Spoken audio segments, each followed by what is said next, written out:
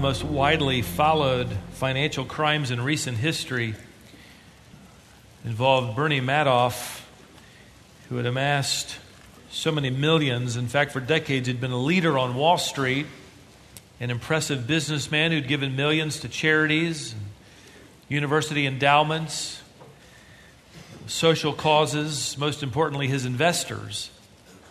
But then, to the shock of the financial world, Bernie Madoff was found guilty of leading a Ponzi. A Ponzi is an old scam, in fact, named after Charles Ponzi, who was caught in the first lucrative scam of this sort in 1910, where he convinced investors of incredible gains, all the while simply taking the money of his newest investors and giving it to those who had invested in him earlier.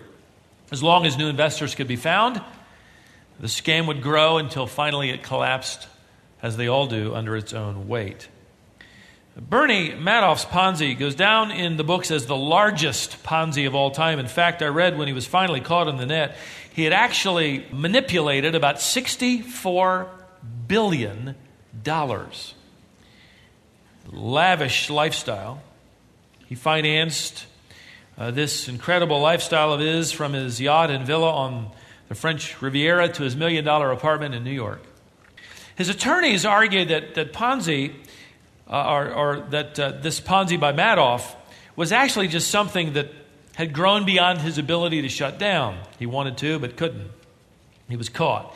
It was also argued that people got rich off his investments and his returns, that charity had been helped by the goodness of Madoff's heart, even though Madoff was taking money that belonged to somebody and giving it to somebody else, which is known as stealing. In the end, all his investors lost everything: their savings, their homes, charities, and schools lost $1 million endowments, and there were even some who took their lives. I read a small book by Brian Ross, investigative correspondent for ABC, who covered Bernie's life and a very, very sketchy overview. And, of course, this trial, most of all. And I was struck by the gravity of this final courtroom setting. It was time for the judge to deliver the sentence. The courtroom was packed, of course, with investors and family and reporters and business associates and some of the well-known, high-profile investors. The judge said, "Mr. Madoff, please stand." And he stood. "It is the judgment of this court that the defendant, Bernard L. Madoff, shall be and hereby is sentenced to a term of imprisonment of 150 years. The judge added, "As a technical matter, the sentence will be expressed on the judgment in months. 150 years will be equivalent to 1,800 months. This was the guarantee that 70-year-old Bernie Madoff would spend the rest of his life in prison. There were cheers in the courtroom and applause, and there were some who wept, for justice had been served. Now, as much as people intuitively appreciate and believe in justice like this in a courtroom setting, ask the average person on the street what they think about the justice of God, and you'll get a dozen different opinions.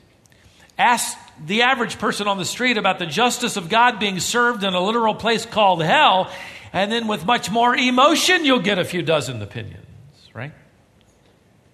Frankly, any discussion about a literal place where eternal justice is served has long since moved out of the mainstream religious scene, especially in this country. Ask the average church member, when's the last time you heard a sermon on hell? And they'll give you a blank stare. Unless, of course, they go to Colonial, then they'll say, this is all we're hearing lately. Historian Martin Marty wrote, hell has disappeared and no one noticed. A recent Newsweek article said, today hell has become the church's H word. In other words, good people never say it. It's impolite, crude. Gordon Kaufman of Harvard Divinity School believes that this is actually a good trend. He wrote, "I don't think there is any future for hell." Evidently, it's out of bounds. It's out of step with the world, and the average church member doesn't really know much about it in America. One evangelical theologian delivered this rather timely challenge to the believer when he wrote, "If we come to the Scriptures with our minds made up, expecting to hear from it only an echo of our own thoughts and never the thunderclap of God's thoughts, then He will not speak. And we will only be confirmed in our own conclusions. We must allow the Word of God to confront us, to disturb us, and to overthrow our personal patterns of thought and behavior." Well put. You see, the question isn't, what do you think? And what do I think? How do we feel about hell? That's not the question. The question is, what does God say about the subject? And guess what? He has actually said an awful lot about this place called hell. In fact, more than we might even imagine. When the rather well-known North Carolina evangelist, born and bred here and had the accent to match, Vance Havner, if you've ever heard him, he's now with the Lord, been with the Lord for years.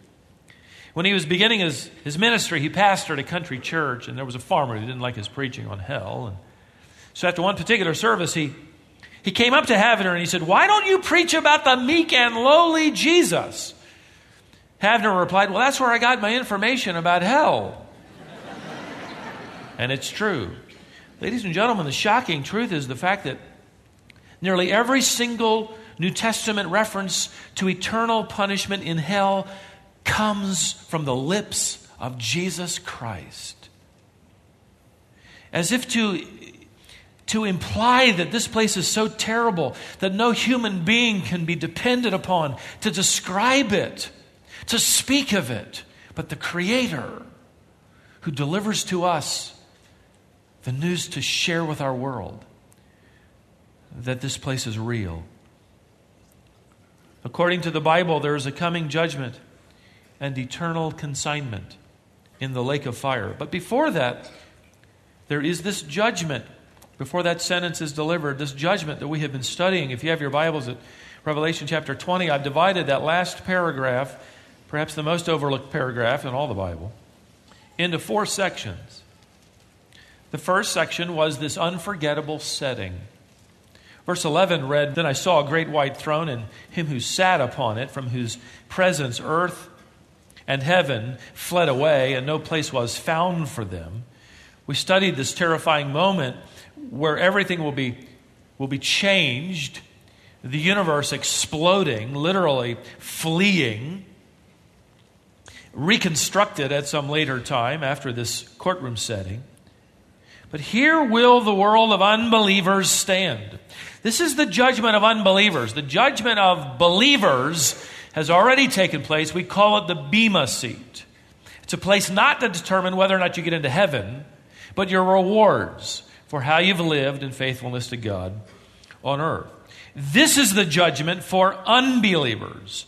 And they will be confronted with the truth they denied and dismissed as they stand before God, and they will virtually stand here alone. No defender, no advocate, for they denied the gospel they had heard or seen, the gospel of conscience, the gospel of creation, and or the gospel of Christ. Here they stand in His presence.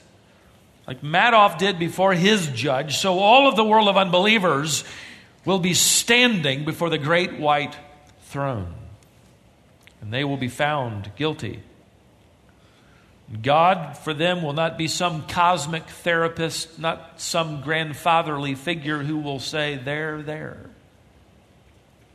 He will be the holy and righteous judge. Romans chapter 3, verse 19. Then we listened in on what we call the unavoidable summons. Verse 12 records, "And I saw the dead, the great and the small, standing before the throne." This isn't very clear then when he says great and small. He's talking about those who are impressive and important and well-connected. And these are the emperors, the dictators who didn't know God through Christ. These are the movers and shakers of the planet. These people mattered, and the small are there. The ground is equal, level. The small, meaning the insignificant. And yet they had enough pride in themselves to reject Creator God. They'll all be there, standing before this judge. Then we notice, thirdly, this undeniable standard. Verse 12 goes on to say the books were opened, and another book was opened, which is the book of life. And the dead were judged from the things which were written in the books according to their deeds. Now, I mentioned that I would say more about the purpose of these books being opened, not to determine whether or not they are in hell or be sent to hell forever, but to determine the level of punishment they will receive. And so let me say just a few things about that. Everyone here, before this great white throne, will suffer in hell, but not all will suffer to the same degree. How do I know that? Well, the Bible teaches there are varying degrees of punishment in hell. Jesus Christ, again, is the one who delivers the truth. Jesus, when he sent his 12 disciples on a preaching ministry expedition, Matthew's gospel records Christ telling them, quote, "Whoever does not receive you," that is, they don't heed your words, "as you go out of that house or that city, shake the dust off your feet. Truly, I say to you, it will be more tolerable for the land of Sodom and Gomorrah in the day of judgment than for that city." Matthew 10, 14 and 15. Jesus also warned the hypocrites in his audience, the scribes and religious leaders. He said, "Who like to walk around in long robes, who like respectful greetings in the marketplaces and chief seats in the synagogues and places of honor at banquets, who for appearance's sake," and that's the key phrase. It's all a scam in religious terms. "Who for appearance's sake offer long prayers, these will receive greater judgment." Matthew 12, 38 to 40. In Luke's gospel, the Lord made a distinction between the punishment of two servants when he said, "The servant who knew the master's will and did not act in accordance with his will receive many lashes." This is a reference to eternal judgment and punishment. "But the one who did not know it, but committed deeds worthy of a flogging," that is, he still violated the will of his master, "will receive but few." Luke 12, 47 and 48. In other words, they both sinned against their master, but they will be judged by how much they knew about the master's will. They will both be punished for sinning against their Lord, but they will not be punished to the same degree. One commentator put it this way: all unbelievers will be miserable in hell, but not equally miserable. The very fact that there are degrees of punishment in hell is a severe warning, especially in this country that has a church on every corner, not necessarily preaching the gospel, but the easy access to the truth. Certainly for those sitting in this auditorium at 8 o'clock and 9:30 and now at 11, hearing the same message, surrounded by the truth of the gospel. It is a severe warning to hear it, understand what it means, and reject it. One commentator said, Imar Dahan, who's now with the Lord, he said, "Hell for the pagan headhunter who has never heard the word of God is going to be heaven compared to what it will be for you who have heard the pleading of the gospel and have rejected it." In other words, those who have had the maximum opportunity to believe in the gospel of Christ and yet reject him will experience the maximum punishment in the fire of hell. And so with this sermon, I deliver to you another warning and yet another invitation to believe. For after hearing this, your condemnation will only be greater in this day. There is a judgment coming. And those who knowingly reject Christ, the greatest torments of hell await them. One of my staff members sent me a link to a website called The Blasphemy Challenge. I don't recommend you Google that. The Blasphemy Challenge, in which the designers of this website encouraged people to take them up on the challenge and deny the existence of God the Spirit. They incorrectly assume that blaspheming against the Holy Spirit, that is simply denying his existence, is in some unique way unpardonable. Frankly, every sin is unpardonable. Unless you go to Christ and ask him for pardon, right? Unless you go to the cross. You can't remember every sin, but you go to the cross and you ask him to forgive your sin and your sinfulness. And he doesn't pay for 99.99% of them.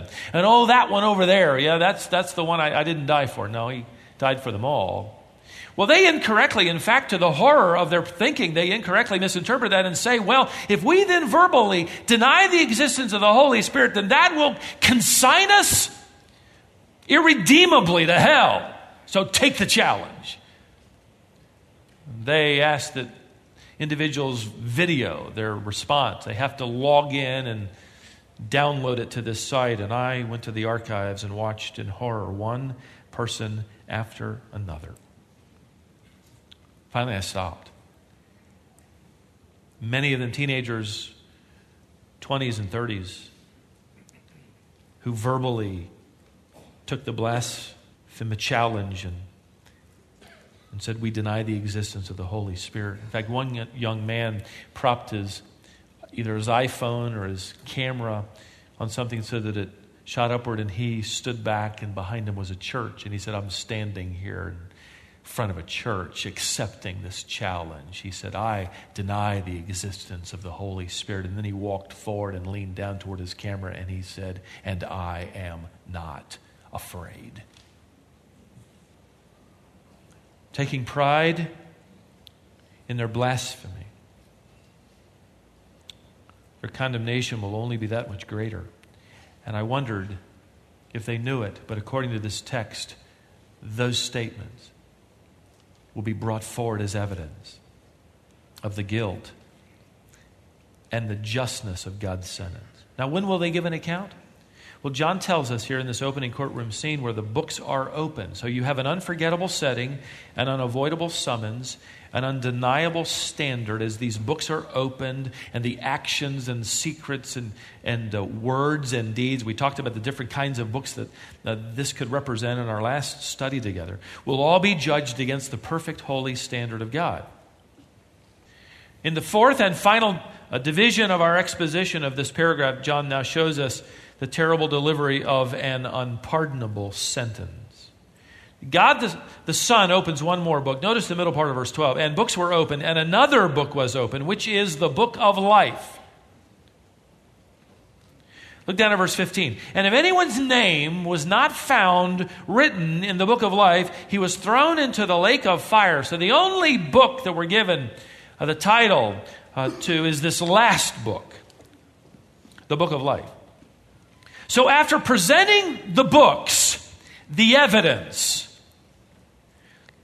God the Son, and we know it's God the Son because Jesus Christ said that the Father has delivered the right to judge the world to the Son, John 5:17 and 22. So Christ now, as it were, leans forward and opens one more volume, one more book. It is effectively the register of heaven.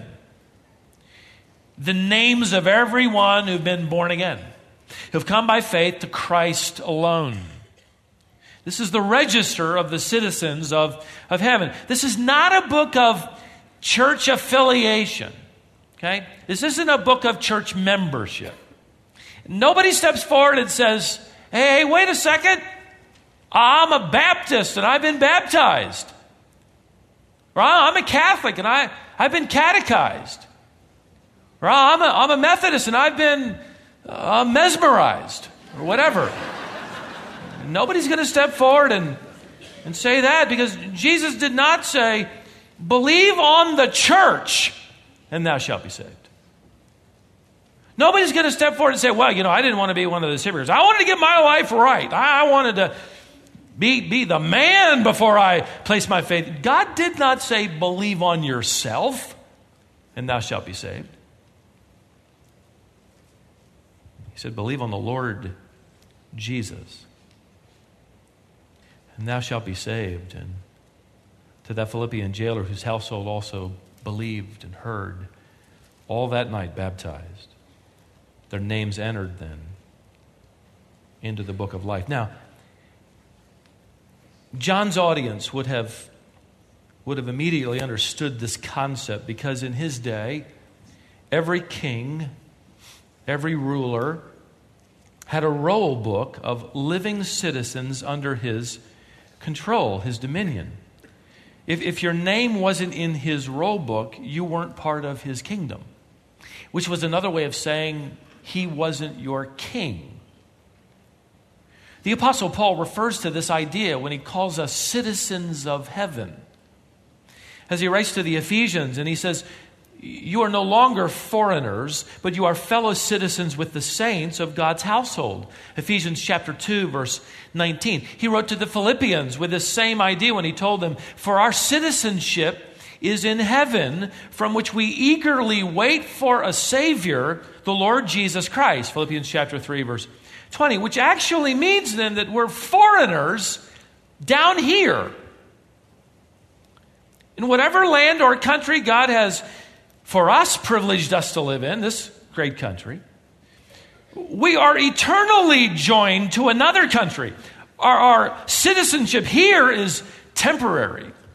It's not going to last. We've got a green card, so to speak, that allows us to work within the borders of this country, but our citizenship is somewhere else. We've got a passport. As citizens, I have a passport that one day I will not renew down here, which is a good thing, because I am liking my passport picture less and less. Every renewal, there's more glare. They just don't do the lighting right anymore. No, it's that old guy. That's the problem. We're going to set our passports aside. Those were temporary. We're here for a moment, a blip in the scheme of eternity. Our citizenship is permanent. In heaven, having had our name written in the book of life. So John writes, God the Son is opening this book. He is allowing the court, then the implication would be, just as he's allowed the evidence of the other books to be at the disposal of those standing before him, he's allowing this one then, this book of life, which I'll use as my Bible to represent it. The implication then is that one standing before him has access to it. Maybe Jesus Christ shows them, not so much whose names are here, but the fact that their name is not. Maybe someone will come up and say, no, wait a second here. It should be right about here. There's my grandmother's name. There's my father's name. Wait, it skips a generation. That should be where my name is. But it isn't there. Truthfully, everyone would say, I knew my name wasn't written here. In fact, I've seen all the evidence. I didn't need it anyway, but you've confronted me with the undeniable truth. I had no interest in you. I had no interest in being in your kingdom. I had no interest in you being my king. The only kingdom I cared about was the kingdom of earth. The only king I cared about was me. And to them, Christ will deliver then what they would admit as just and right. It is this eternal sentence of banishment from the king and his kingdom. Verse 15 says again, look there, if anyone's name was not found written in the book of life, note, he was thrown into the lake of fire. Now that is so clear. That is so undeniably horrifying that people immediately shift into high gear. I mean, we've got to find a way to maneuver around this paragraph, especially the last phrase, because we kind of like the Bible. And we'd like to think we sort of like God. So that can't be what he means. There's got to be something more manageable, something a little more comforting, something less severe, something less eternal. In fact, if you notice, just before verse 15, the last part of verse 14, John writes, this is the second death, the lake of fire. And that phrase has given rise to one of the more popular maneuverings around the truth of Scripture. And I'll give you two of them very quickly. The first is annihilationism. Annihilationism. You're not going to have to spell that to get into heaven, so just relax. Okay, it's a tough word. But it is a view that the souls of the unredeemed are not eternally damned. They are eventually annihilated, exterminated, terminated in the fires of hell. Depending on how bad they were, depending on how bad they acted. Really bad people live a lot longer in hell before poof. People who are really good, just never heard the gospel of Christ, just a second or two and gone. Well, John called it, I just showed you, the second death. That must mean to cease existing. Well, let me give you an answer. The Bible actually speaks of two different kinds of death, physical and spiritual death. In fact, the word death here, thanatos, means separation. That's what it means. Thanatos refers to the separation of the material, what you see, and the immaterial, that which I really am that you can't see. The immaterial is soul and spirit. In other words, death, if I were to die before I finish this sermon, there will be a separation between my body and my soul.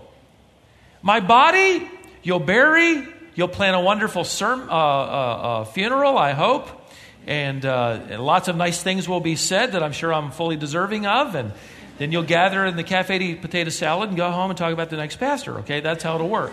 Trust me. But my soul, my spirit, which has been awakened, will be immediately with Christ. So there's been a separation. Death, thanatos, means separation.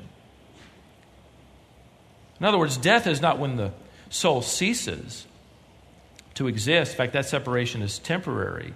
Even for the unbeliever, their bodies will be physically resurrected, joined with their soul, which has been in Hades, the place of torment, awaiting the final judgment. Luke 16, we've already spent time studying that. The body will be resurrected. God will reconstruct it, immortalize it, suit it to be able to take the effects of hell forever, reuniting with the soul, and here they stand at the judgment. Death does not mean cessation. It means separation. So when John says this is the second death, what he means is this separation is between that soul in that immortalized body from God. Listen, you never need to ask the question, is a person going to cease to exist? No, the question is, where will that person exist forever?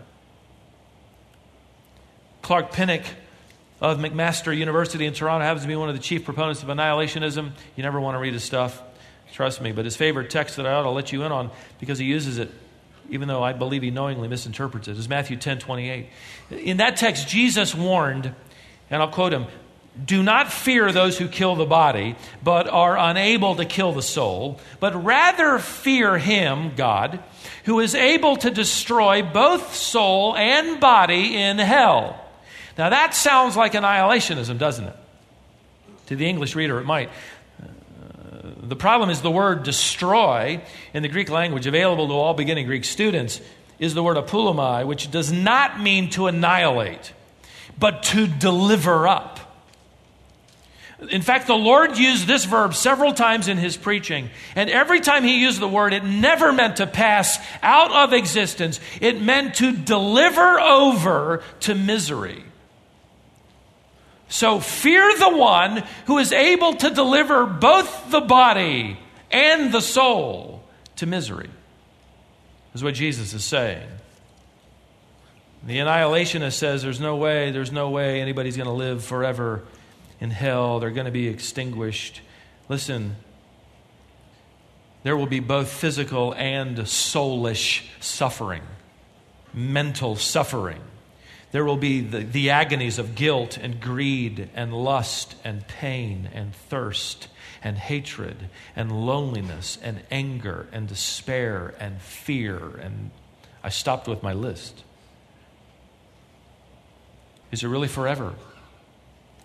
Jesus Christ, again, in one of his sermons, said that the lost will go into eternal fire. Matthew 25. Then he added this phrase recorded in verse 46. And these will go away into, note this, eternal punishment, but the righteous into eternal life.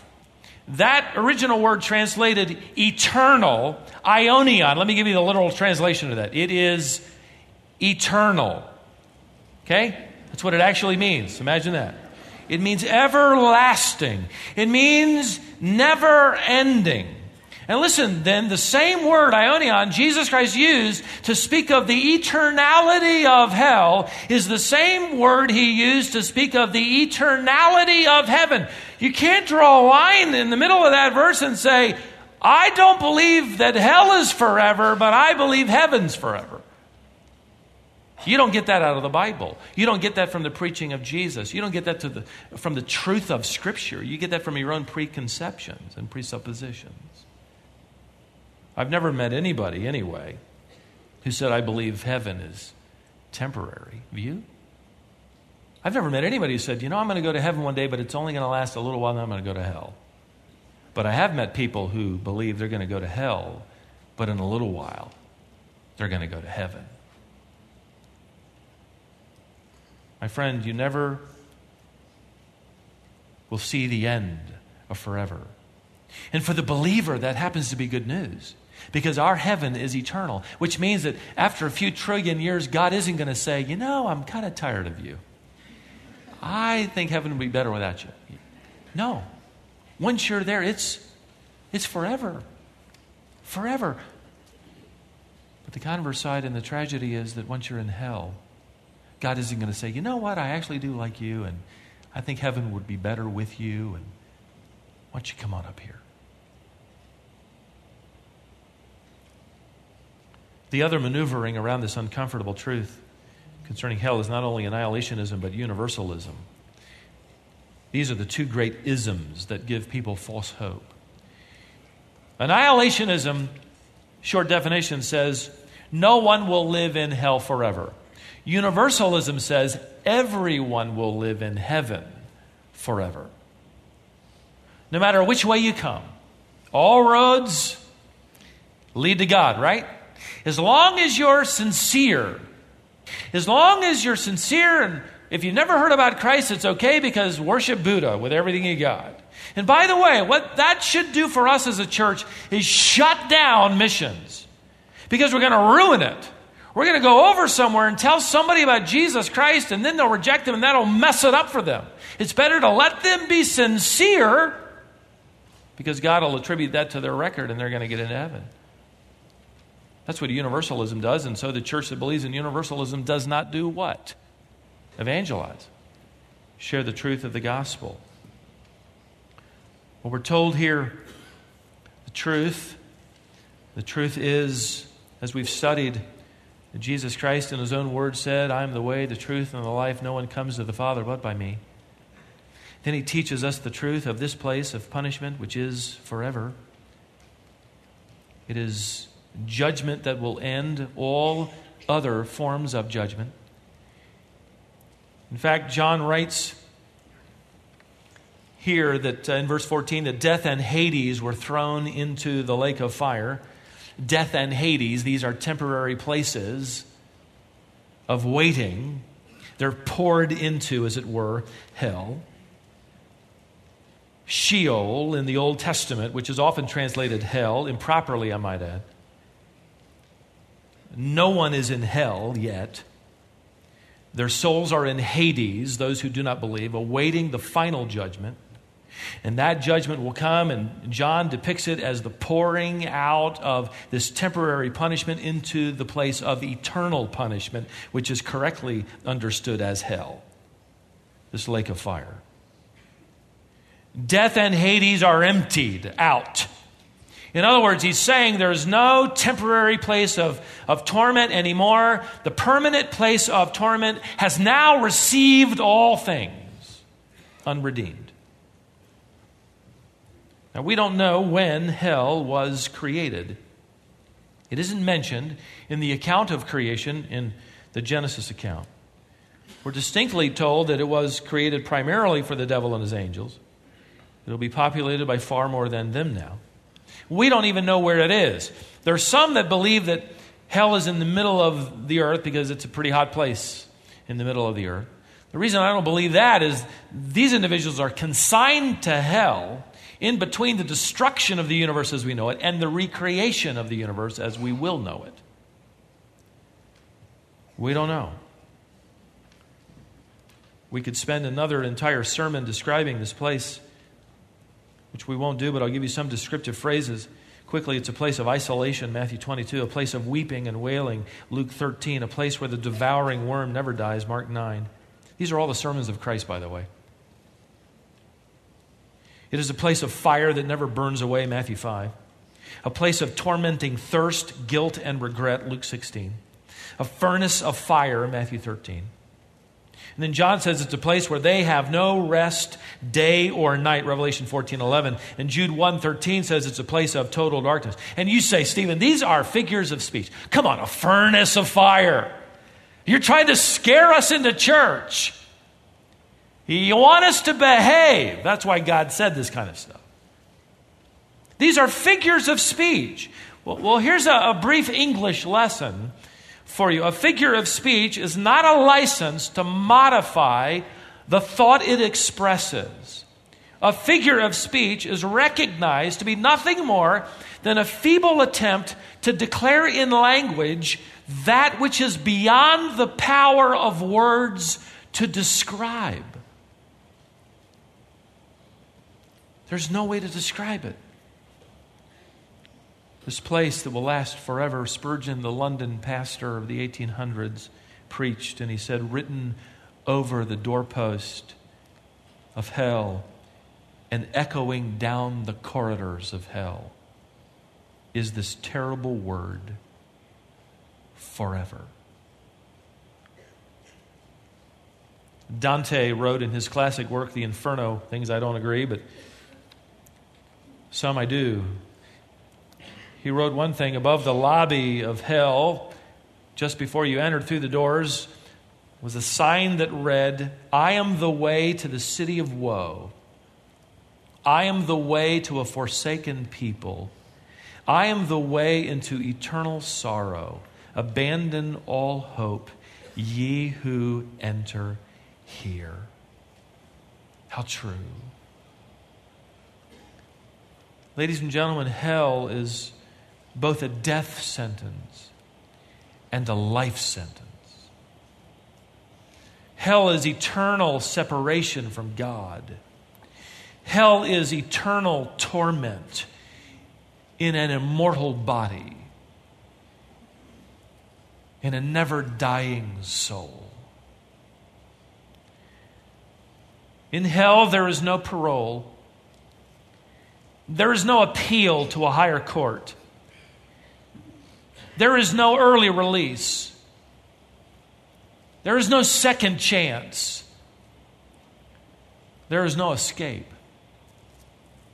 This is the end of hope.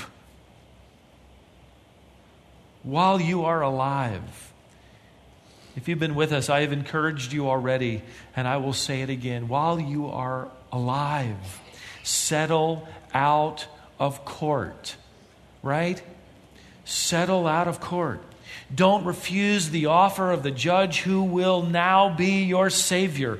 To reject him means you will stand before him one day as your judge. And you will with these say farewell to mercy and love and hope and beauty and joy and satisfaction and laughter. This is farewell to the voice of God and the invitation of grace. And oh, what a weeping and wailing as the lost are told of their fate.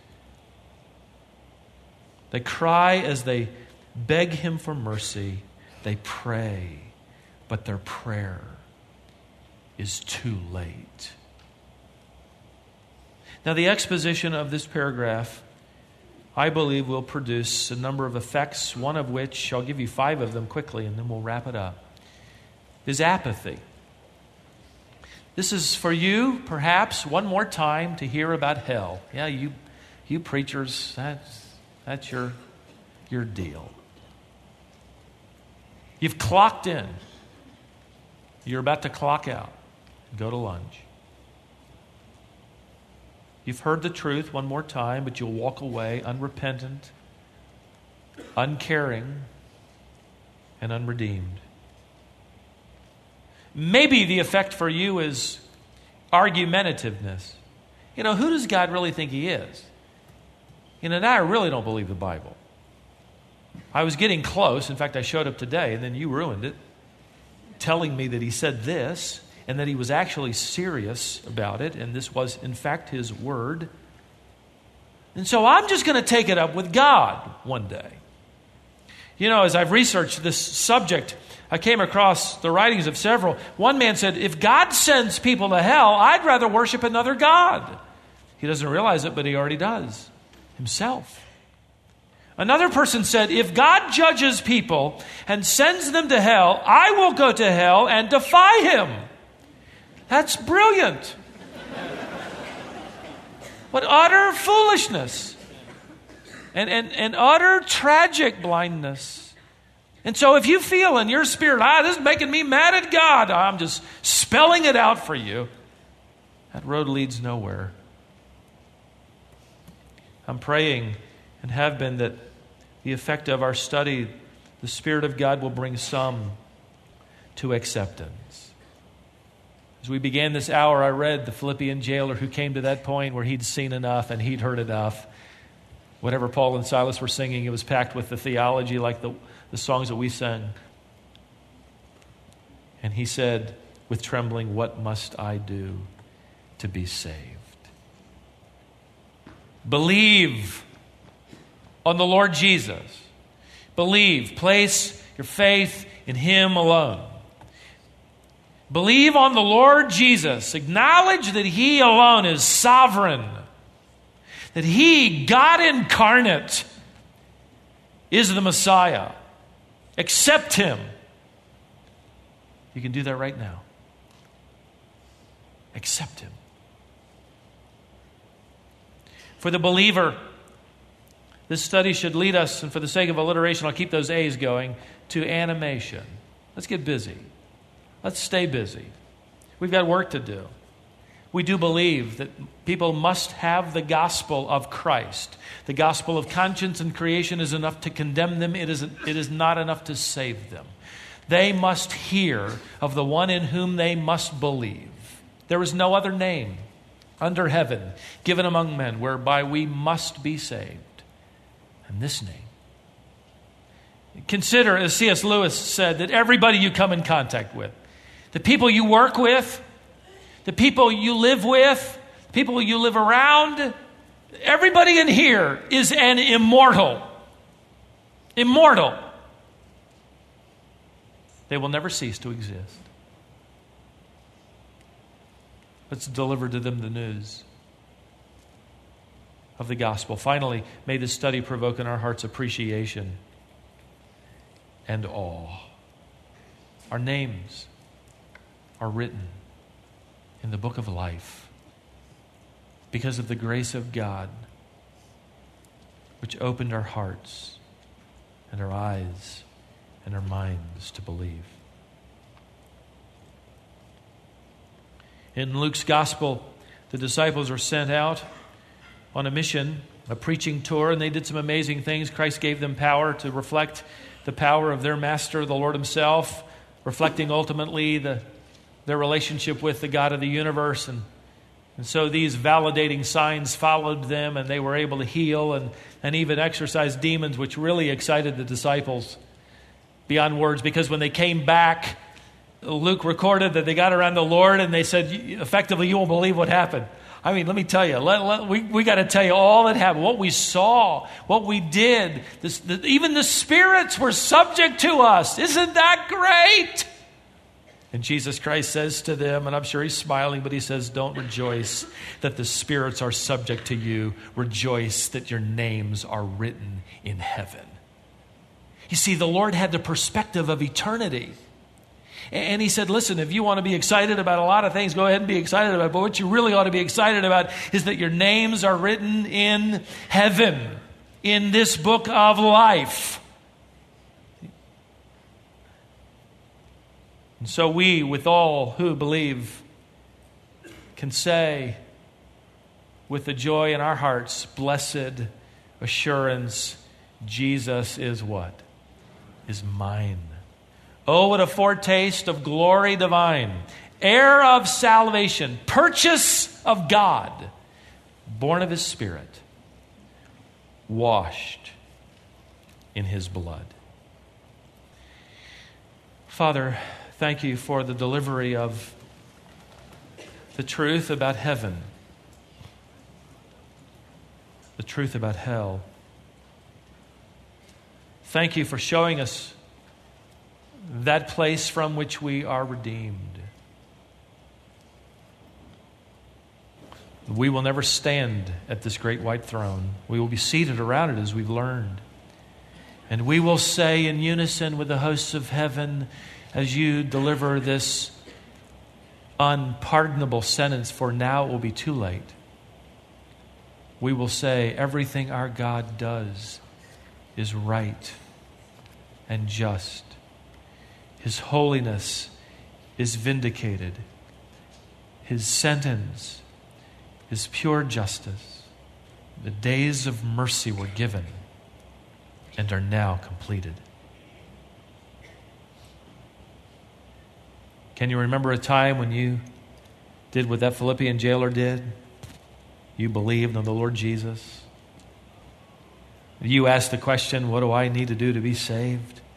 And somebody told you the truth. They didn't tell you, well, you got to go get baptized. You got to go join the church. You got to feel better about yourself and start doing some good things and outweigh the scale of bad things. No, they told you the truth. Believe. Place your faith alone in Christ alone.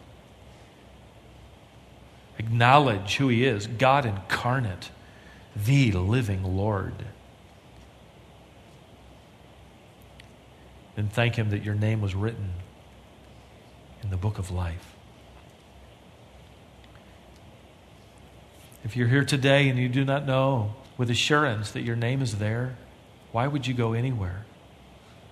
Why would you do anything but settle it? We would love to pray with you and show you from the Word how you can have assurance.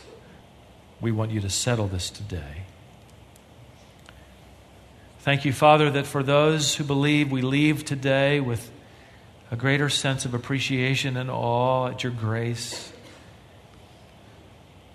And I pray a greater responsibility to continue doing the work of the church, to declare the truth of the gospel to our world. For there will come a day when we will not renew our passports. We will not fill out a census report. Our citizenship will be put away. And we will fly to the new place of heaven and that new earth where we will enjoy you forever. Cause us with greater responsibility and passion, like the Apostle Paul, to beg the world to be reconciled to God, we pray. In Jesus' name, amen. Would you stand with me, friends, and let's sing that, and David's going to lead you. We'll let that be our benediction. Raise your voices. It's a great opportunity to sing. Blessed assurance. Sing it. Let's sing it together. Blessed assurance.